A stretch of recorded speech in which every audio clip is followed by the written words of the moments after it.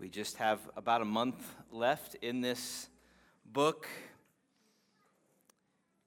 that has served us and inspired us and revealed the Lord to us. So Philippians chapter 4 this morning, verses 8 and 9. Verses 8 and 9 of Philippians chapter 4.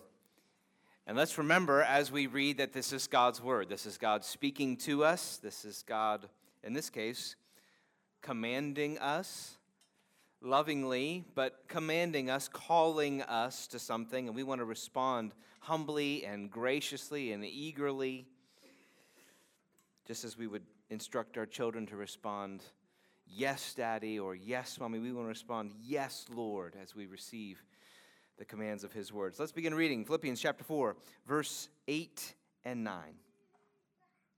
Finally, brothers, whatever is true, whatever is honorable, whatever is just, whatever is pure, whatever is lovely, whatever is commendable, if there is any excellence, if there is anything worthy of praise, think about these things.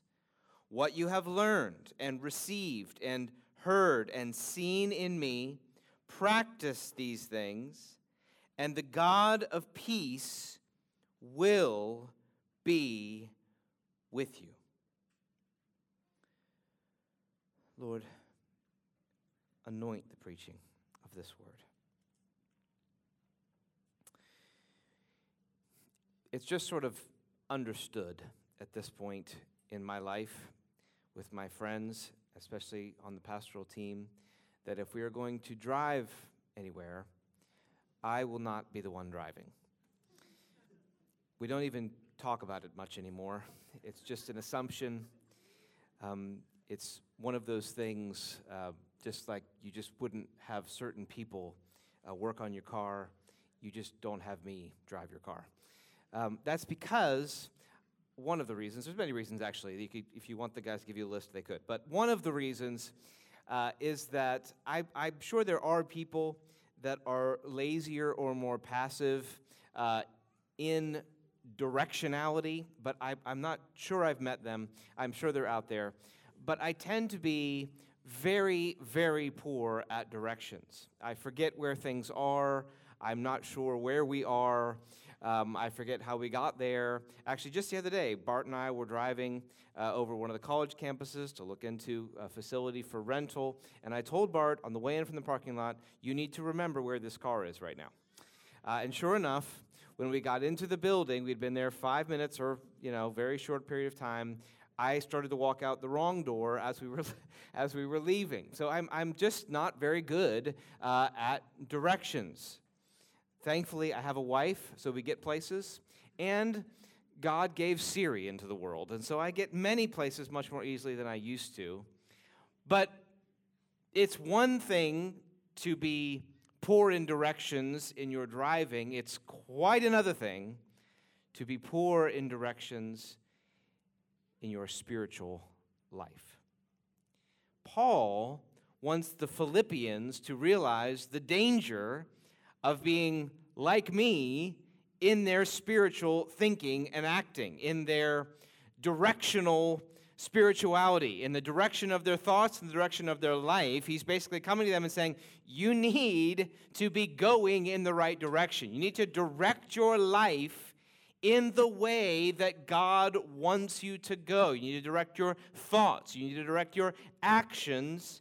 And as you do that, God will be with you.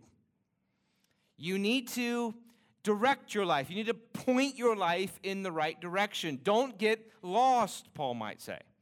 Don't get lost, and don't be passive, and don't be lazy. You can't wander about in your spiritual life wondering where you are and where you're going and how you got there. Not a wise way to follow the Lord. So this passage is all about being directionally minded in our thinking and in our actions, going in the right direction. That's what Paul's saying.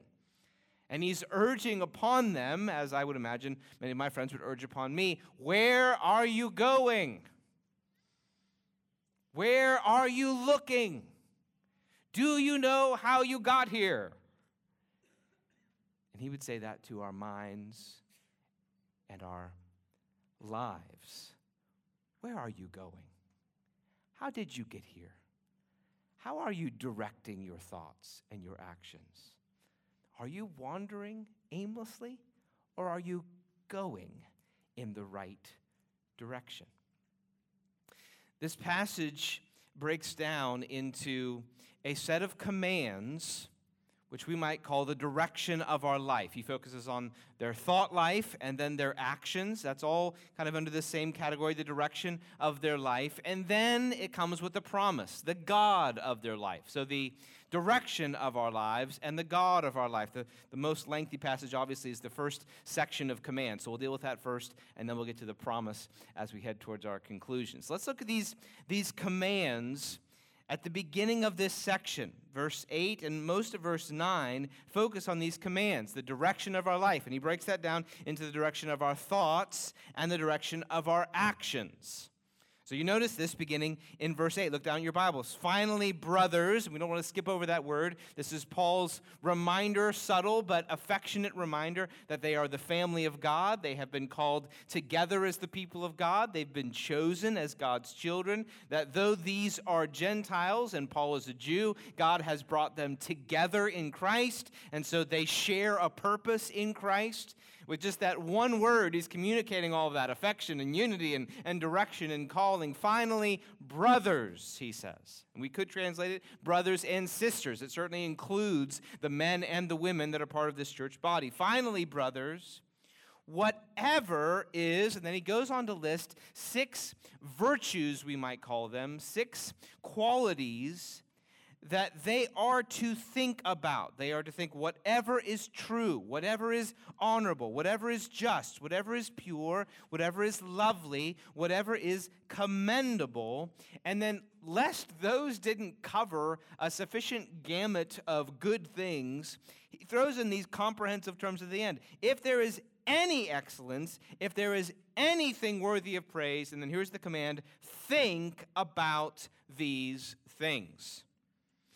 Now, what struck me in reading some of the really smart commentators on these words is that pretty much they mean what they seem to mean when you read them.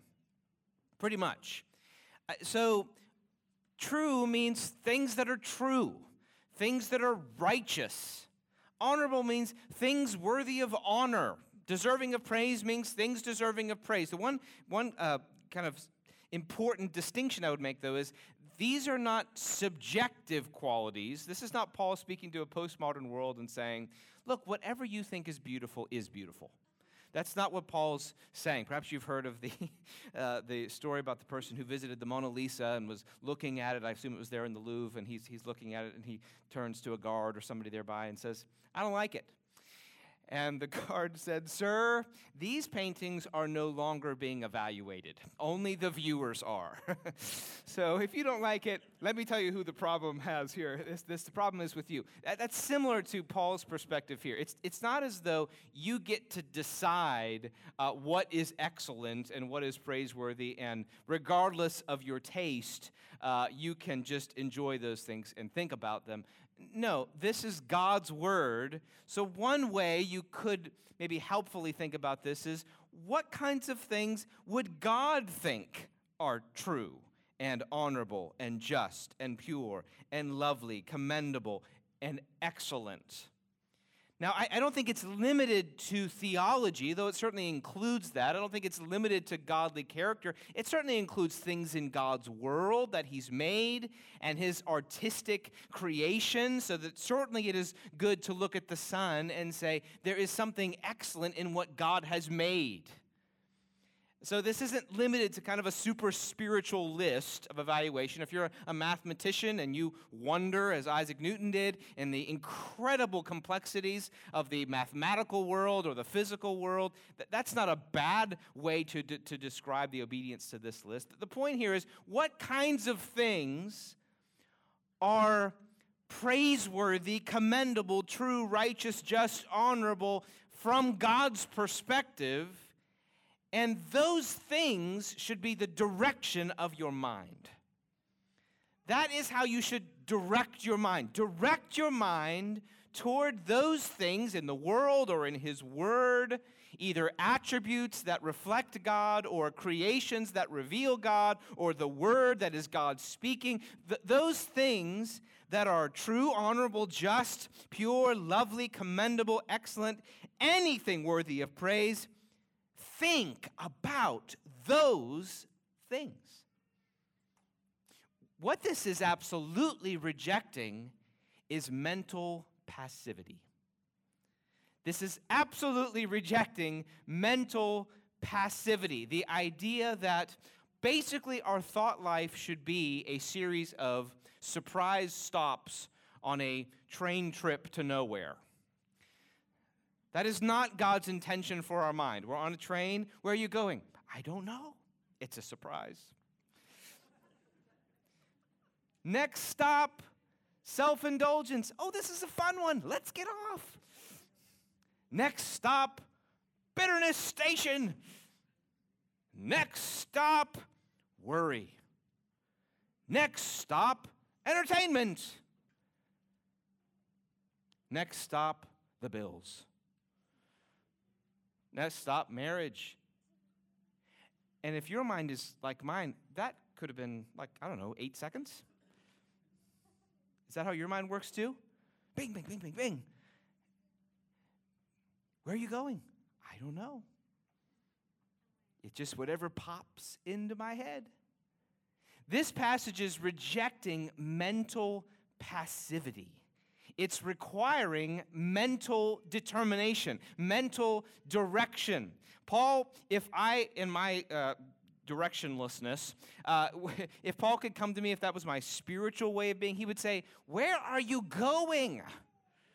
Where is your mind going? You can't just get in the car and drive around mentally. You can't just get on the train and wonder where the next stop is. No, he would say, we're called to a kind of mental direction in our life. Think about these things. Actively think about the kinds of things that God would say are true, honorable, just, pure, lovely, commendable, excellent, worthy of praise. Think about those things. And it's not a limited list. I think that's part of the reason Paul says, if there's anything. So it's almost as though God says, look, I've given you almost an infinite number of good things to think about, so don't think about bad things.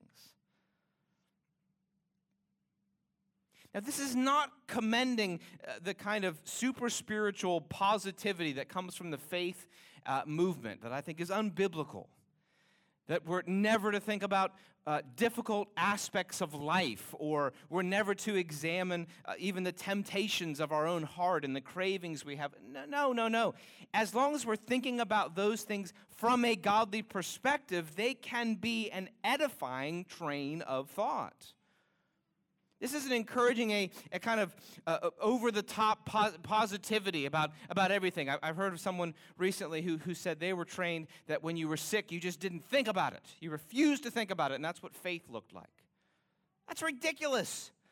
The Bible commends addressing the reality of your suffering. Paul models addressing the reality of your suffering, acknowledging the existence of your sin. This is not some kind of positivity. It's saying, let your mind be directed in ways that God would applaud. Let your mind be directed in ways that God would applaud. Get on God's mental train and stay on it. Don't get off and go on the merry-go-round of self-centered thinking, or the thinking that plagues this world that is largely subjective and self-focused. You know what they almost always have on merry-go-rounds? Some kind of mirror. Have you ever noticed that? That's what this world's thought process is like. You have mirrors that make you look big, and mirrors that make you look skinny, and mirrors that make you look far away and grotesque and like a monster. And that's what this world's thought process is like. Just go round and around and around. How does this affect me? How does this affect me now? How does this affect me now? How do I feel? My wife and I have like an inside joke because of how easy it is to start sentences, I feel like. As if that's the authoritative evaluation of anything. or even the most important part of the conversation. I feel like. Well, why don't we say, I think this. And then we can evaluate whether that thinking is good or bad. That's what Paul's getting at here. He's getting at the Christian saying, look, your mind is a part of God's domain. And it's meant to be a place where God's priorities are revealed. Our thoughts are not our Lord. The Lord is over our thoughts. So we're called to bring our thoughts to the Lord and think about those things that are honoring to Him. Let me tell you an area, when I think about this verse, of conviction for me. An area of conviction for me is how much I love to be entertained. And I might like kinds of entertainment that you don't like. So I like checking on the news. Some people like you might like that. There's nothing wrong with checking on the news. That could be actually commendable in a certain percentage, certain portion. I like movies. I like TV. I like having a phone that can search out different things. I like that. And some of those things are useful and can be edifying and good. But sometimes it feels more like I'm letting someone else do my thinking for me than that I'm using that to think God's thoughts after Him. You know what I mean? You know the difference? Could the internet be used to bring good things to my attention? Absolutely. Could it also be used to just give me whatever they want me to think about? Yeah, it could do that too. Where I'm just saying, think for me. What should I think about today? How about this scandal? How about this news item? How about this entertaining TV show? How about this? How about this train of thought? How about this? How about this? How about this? I'm just saying, I am wide open to whatever thoughts you have for me today. I just want thoughts. Just fill my mind with whatever thoughts you have. Fictional thoughts, real thoughts, historical thoughts, interesting thoughts, scandalous thoughts. Here I am. My mind is a blank whiteboard. Just write on it. The president and the Senate and this country and that star and that TV show and this issue over here and this interesting article about whatever. Now, could those things be things that I actively choose to use to think about excellent, praiseworthy? Yes, absolutely. But I think most of the time, I'm not going there looking for ways to think God's thoughts after Him. I'm going there looking for somebody else to give me things to think about. Maybe you're like that too. Because there's a certain easiness about that, isn't it? It's sort of easier. I don't have to think. Exactly. I don't want to have to think. I think all day long. I just want to receive thoughts. But the Christian is called to be thinking, to be actively thinking, and not just thinking anything, thinking the kinds of things that God would commend, things that God thinks are lovely, things God thinks are pure and just and honorable and excellent and worthy of praise. Now, if we put that filter over the things that we might search out or watch on a screen, it changes the way we would evaluate them. Would God think this is an excellent thing for my mind right now? Would God think this is lovely and true right now? Now, we have different convictions about what we can watch. You rarely, if ever, hear me commend movies up here because we have different ways of thinking about how something could be edifying. But what I'm mostly concerned about and what Paul's mostly concerned about is if there is a kind of passive, just watching without discerning, just receiving without choosing, and acting as though we are not called to think specifically those things that are honoring to the Lord. Let's think about social media. Are you aware that you're responsible for what you read? Sometimes we think that we're only responsible for what we write, which we are. The word says we'll be judged for every careless word. A terrifying verse in the Twitter world. in the publicly commenting world. Every careless word. But we're also responsible for what we read.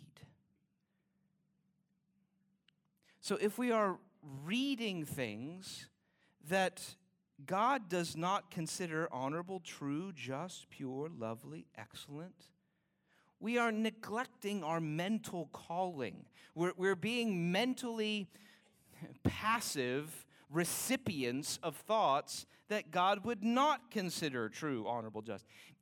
There's not a neutrality when it comes to our mind. I'm just observing because your mind is engaged. So just something to be aware of when we're thinking Facebook, Twitter, Instagram, whatever. Are these things that God would consider lovely, honorable, just, true, pure? Now, perhaps they are, and many of them are edifying things. But sometimes we think, I'm just observing. We don't realize you're thinking when you observe. Let's consider these responsibilities. Let's consider what are we putting into our mind? Is there a place for entertainment? Absolutely there's a place for entertainment. Can entertainment be good and excellent? Yes. Can it also be bad and sinful and promoting of evil and normalizing wickedness? Yes, it can. This is the filter of things we are to think about. Think about these things. And it's important to remember, God is bigger than humanity. Here's what I mean by that.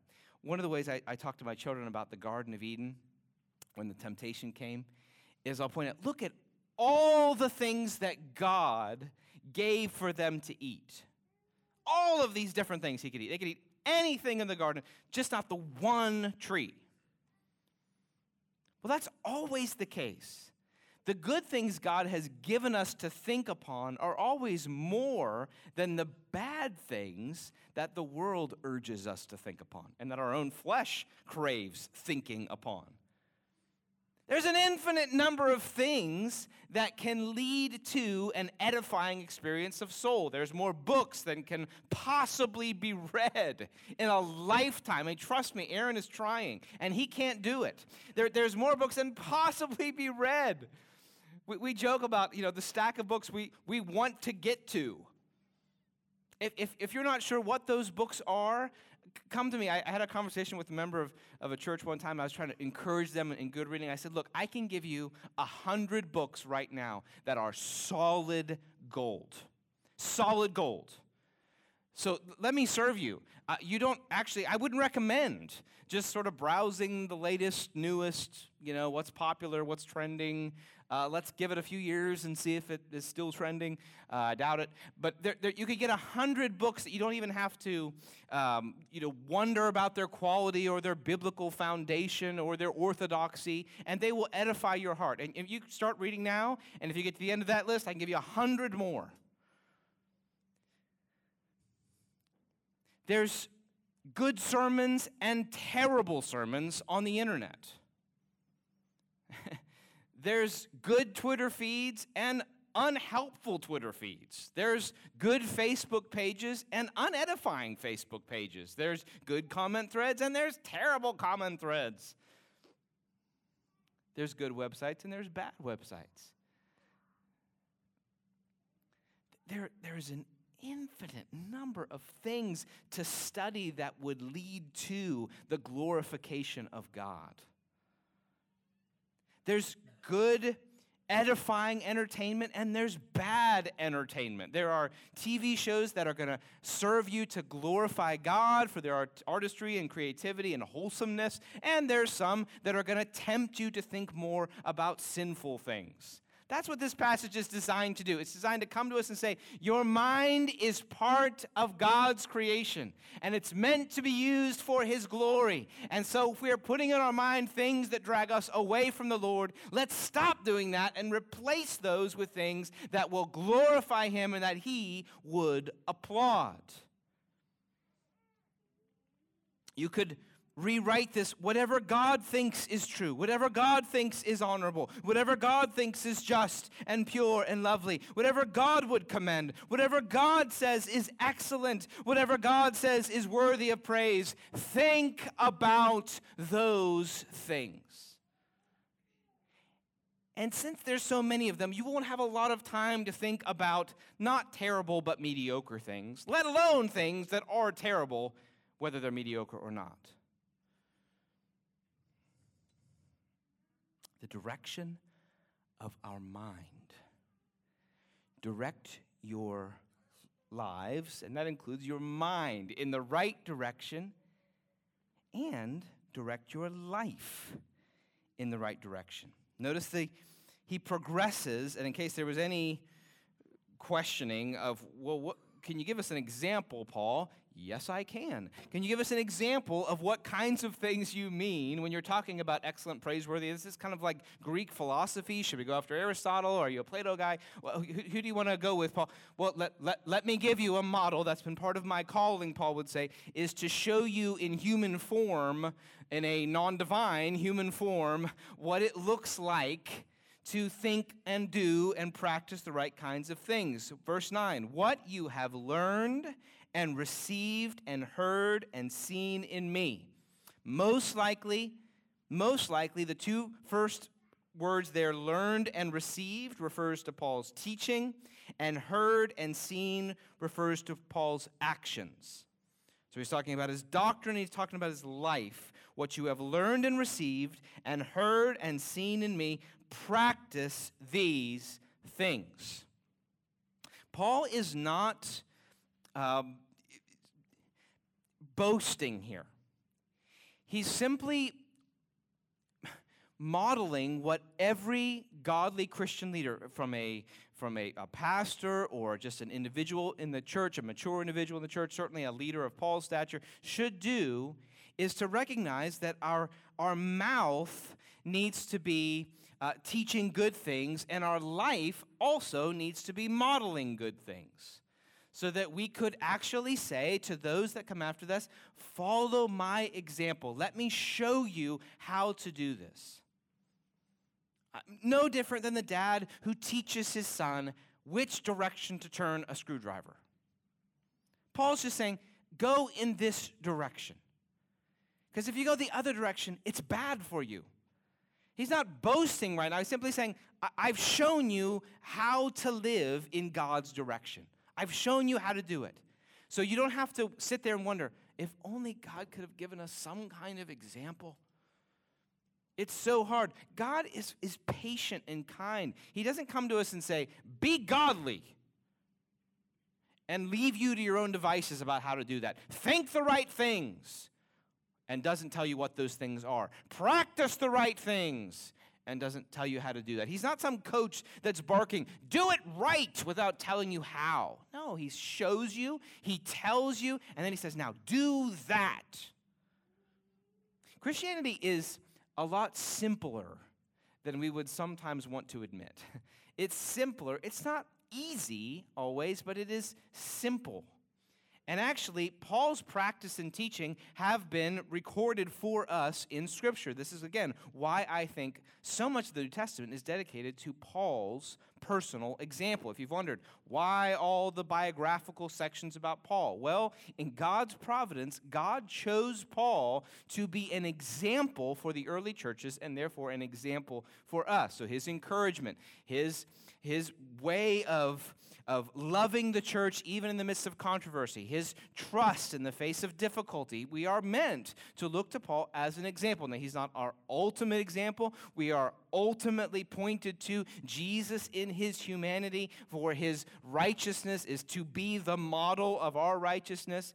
But it's also true that Jesus is human and divine and had a very unique task of atoning for our sins. And so we're also given Paul, almost more than any other leader in the New Testament, to be an example to us. He's not divine, he's not to be worshipped, but he is to be an example, and that's what he is commending to the Philippians, so that we can read his words and watch his lifestyle on the pages of Scripture, and, like the Philippian church, we can practice these things. We can practice the doctrine he's given us. Doctrine like Romans 8:1, there is therefore now no condemnation for those who are in Christ Jesus. We can practice and rehearse the good news he's given us, so that there is now a righteousness from God that we have come to know through Jesus Christ. We can practice those things. We can practice his commands to love others as God in Christ has loved you. Forgive others as God in Christ has forgiven you. Do not be anxious about anything, but in everything with prayer and supplication with thanksgiving, let your requests be made known to God. We can practice these things. It's important to see the complementary nature of these commands. Our thoughts are meant to lead to a lifestyle which is filled with godly thinking. Our thoughts are meant to lead to a lifestyle which is filled with godly thinking. We're not meant to be mere Christian philosophers nor mere Christian activists. We're called to be acting and thinking in ways that are pleasing to the Lord. Direct your life, Paul would say. Practice these things. Practice them. What's the main thing you get out of this whole passage? Where are you going? Go in the right direction. So let's ask ourselves, are we going in the right direction? Mentally and practically. Are we?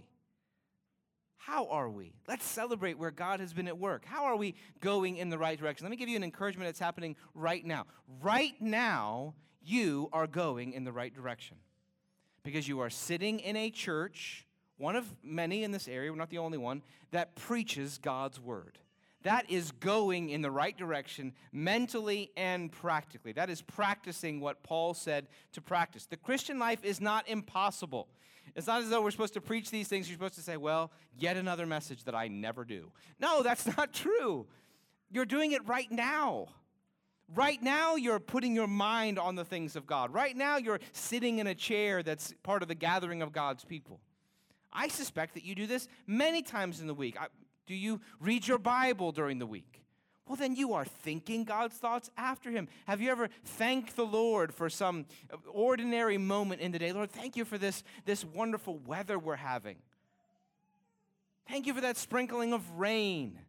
Well, then you're thinking God's thoughts after him. Have you ever celebrated progress in your child in some godly way? Well, then you're thinking God's thoughts after him. Have you ever loved your wife or your husband or invited someone over for hospitality? Well, then you're practicing the kinds of things that Paul would encourage you to practice. You are doing these things. And of course, it's always good to ask, where are we not doing that?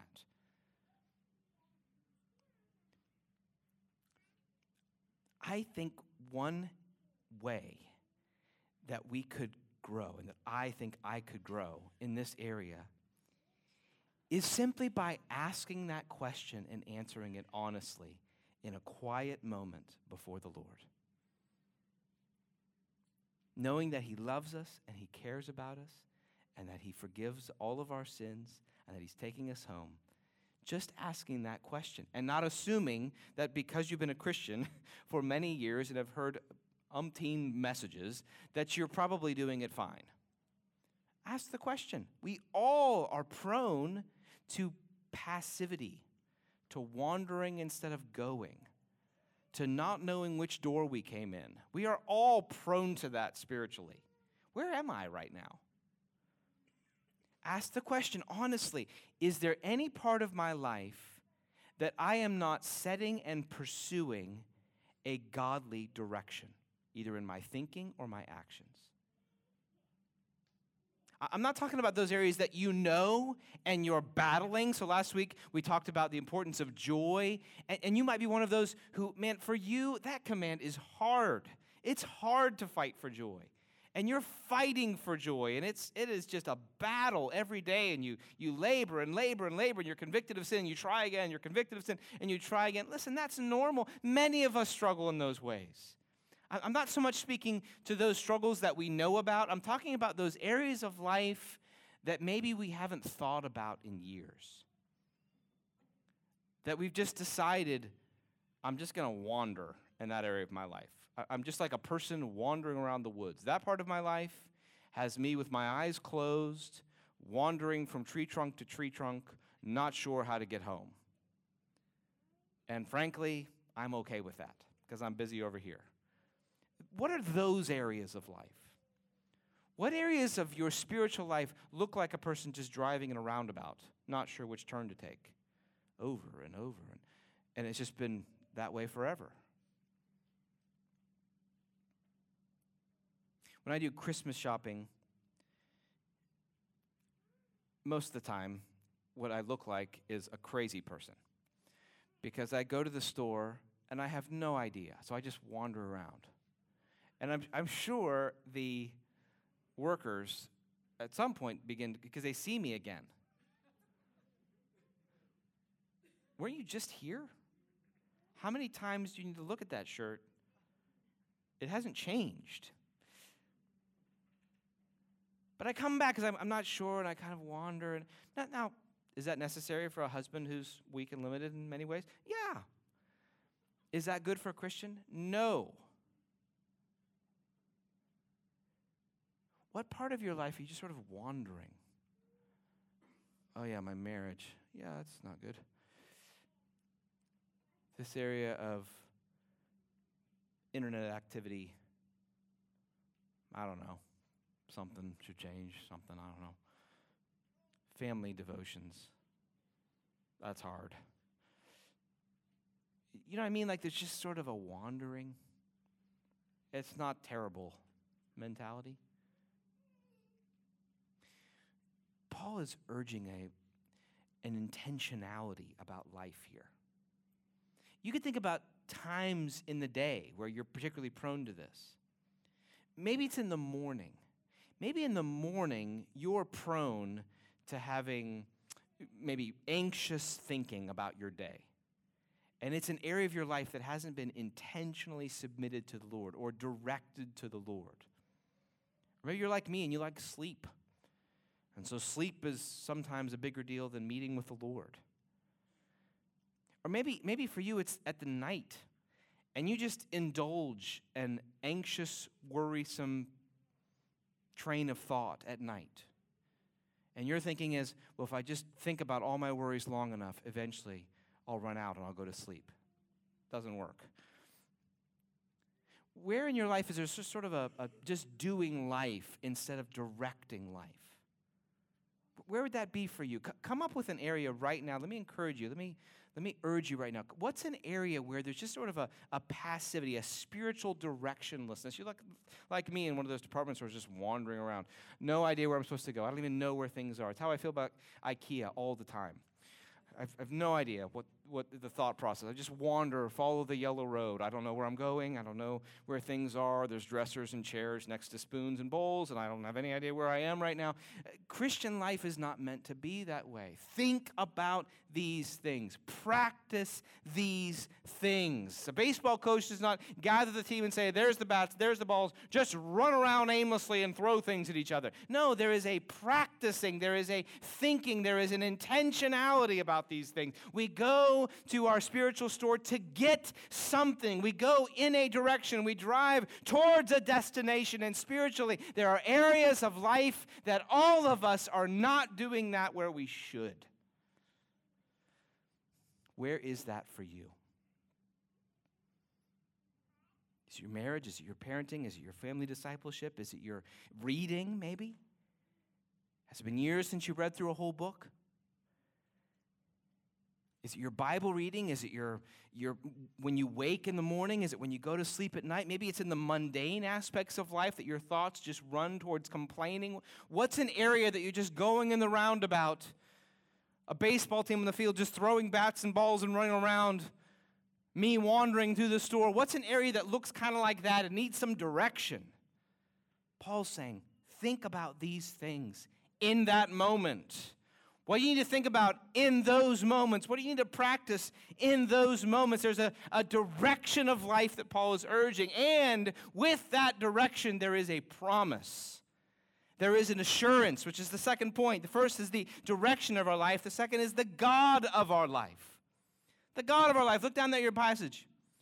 What happens along the way as we are going in this direction? What do we know? What are we assured of? God, and he calls himself here, the God of peace will be with you.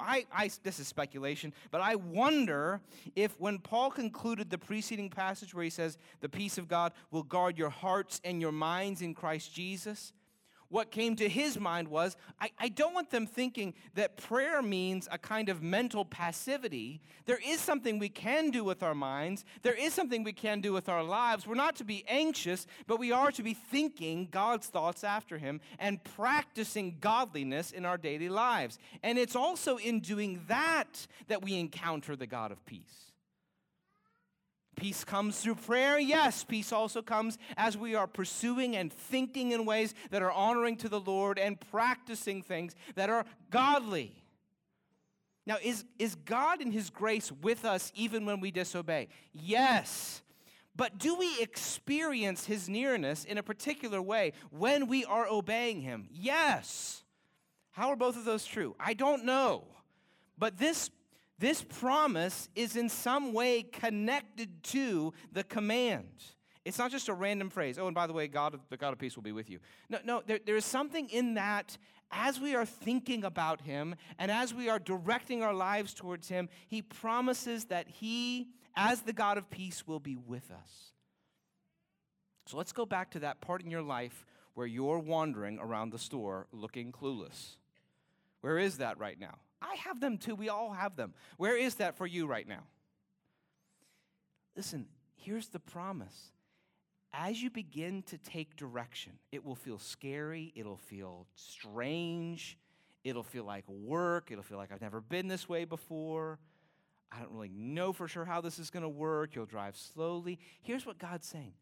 I'm with you, and my peace is with you. Because when you start taking direction in an area that you've been directionless, you feel vulnerable because you're not very good at it. I'm not very good at it. It's not like those things where we know exactly where we're going and we know all the turns and the shortcuts and we're very good at it. When we start taking action in areas that we're not good at, we feel weak and vulnerable. So how kind of the Lord to remind his people, I am with you. As you take steps mentally in this particular direction to stop thinking cynically and in a complaining way and to start thinking in a thankful way, to stop entertaining yourself and letting other people do your thinking for you and start actively thinking, oh, your flesh is going to rebel against that. It's going to be hard. Can't I just watch my show? Here's what God's saying. I'm with you. I will give you peace. Well, that's just what I do. I just go to bed at night and I rehearse all of the burdens that I have. And once I've gone through them all 4 times, then I can go to sleep. And he says, why don't you try focusing on my faithful provision at the end of the night? I don't know if I could do that. I'll be with you with my peace. But I like television, and it helps me unwind. How much are you watching? I don't know, maybe 4 hours. Do you feel more spiritually rested when it's done? No, I'm just exhausted and I go to sleep. I have done that, okay? I'm not speaking to anybody else other than me. I've done that. What would it look like for me to focus on something that would be excellent, praiseworthy, noble? It would feel really uncomfortable. The God of peace will be with you. I'm just used to complaining. It's just the way I am. It's the way my parents were, my grandparents, my great aunt Matilda. We're all complainers. I don't know how to not be a complainer. I don't know how to communicate without complaining. The God of peace will be with you. I'm terrible at encouragement. I am just so bad at it. I try, and it's like I forget English. You're very good at this. That's all I had to say to you today. The God of peace will be with you. What a promise. Take steps out of the roundabout merry-go-round of non-excellent thinking and non-Christian direction. If you're a dad that's never taken leadership of family devotions, what's the first thing you're going to feel when you start doing that? Weak, lame, boring. I'll guarantee the first time you try to do it, most of your children won't listen, and your wife will look like she's terrified at how lame this is right now. Now, wives, please don't do that. But you can think that that's the experience. Oh, she's not liking this right now. You're going to feel weak. Thus the promise, the God of peace will be with you. I can't tell you where this area is, but I'll guarantee for every Christian here, there's some area in your life where your spiritual life is on the wandering roundabout of going nowhere and not knowing where you are. You're me, just wandering around the building. Oh, that's not the door. Where's the door? I don't know. Don't stay there. Pick an area and begin directing it Godward. And here's God's promise. I will be with you. I'll give you peace. I might not make you great at it right away, but I'll give you peace. I'll be with you on the journey.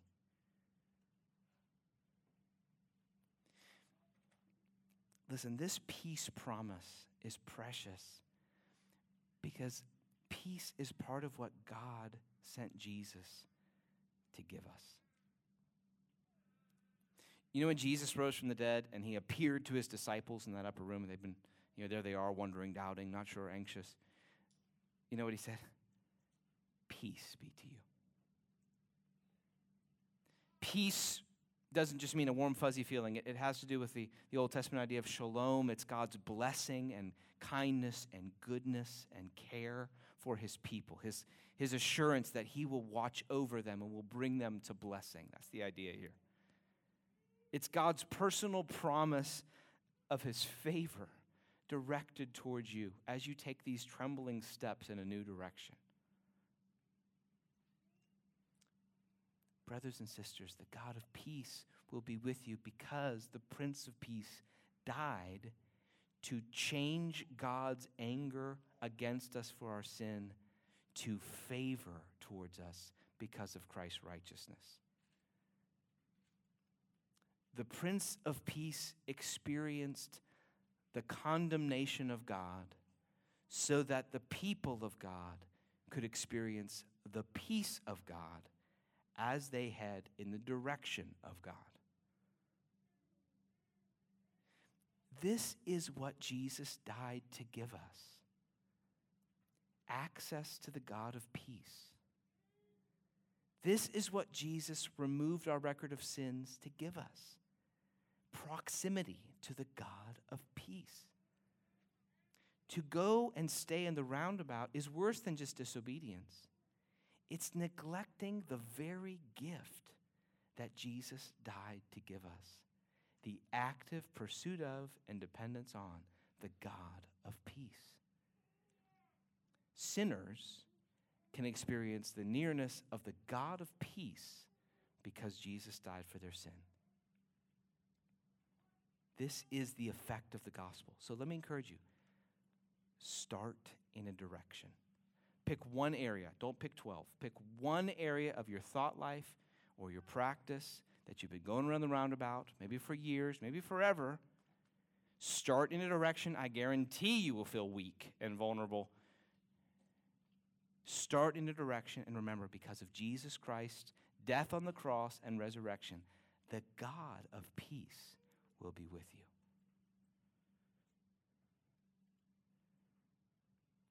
Direct your life and your thoughts in the right way,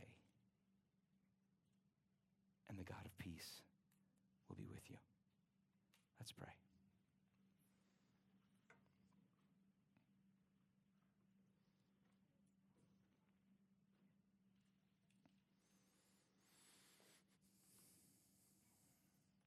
Lord Jesus, we bring to you the wandering parts of our mental or practical life right now.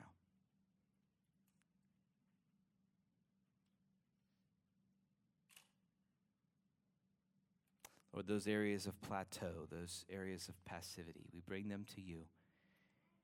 And we thank you for this word that you are speaking to us in that area. And I pray, Lord, that you would cause us to take a direction towards you. Lord, I pray for those who battle mental distraction and anxiety. I pray you would cause them to cultivate a sense of your nearness, confidence in you as they seek to fight for thoughts in your direction.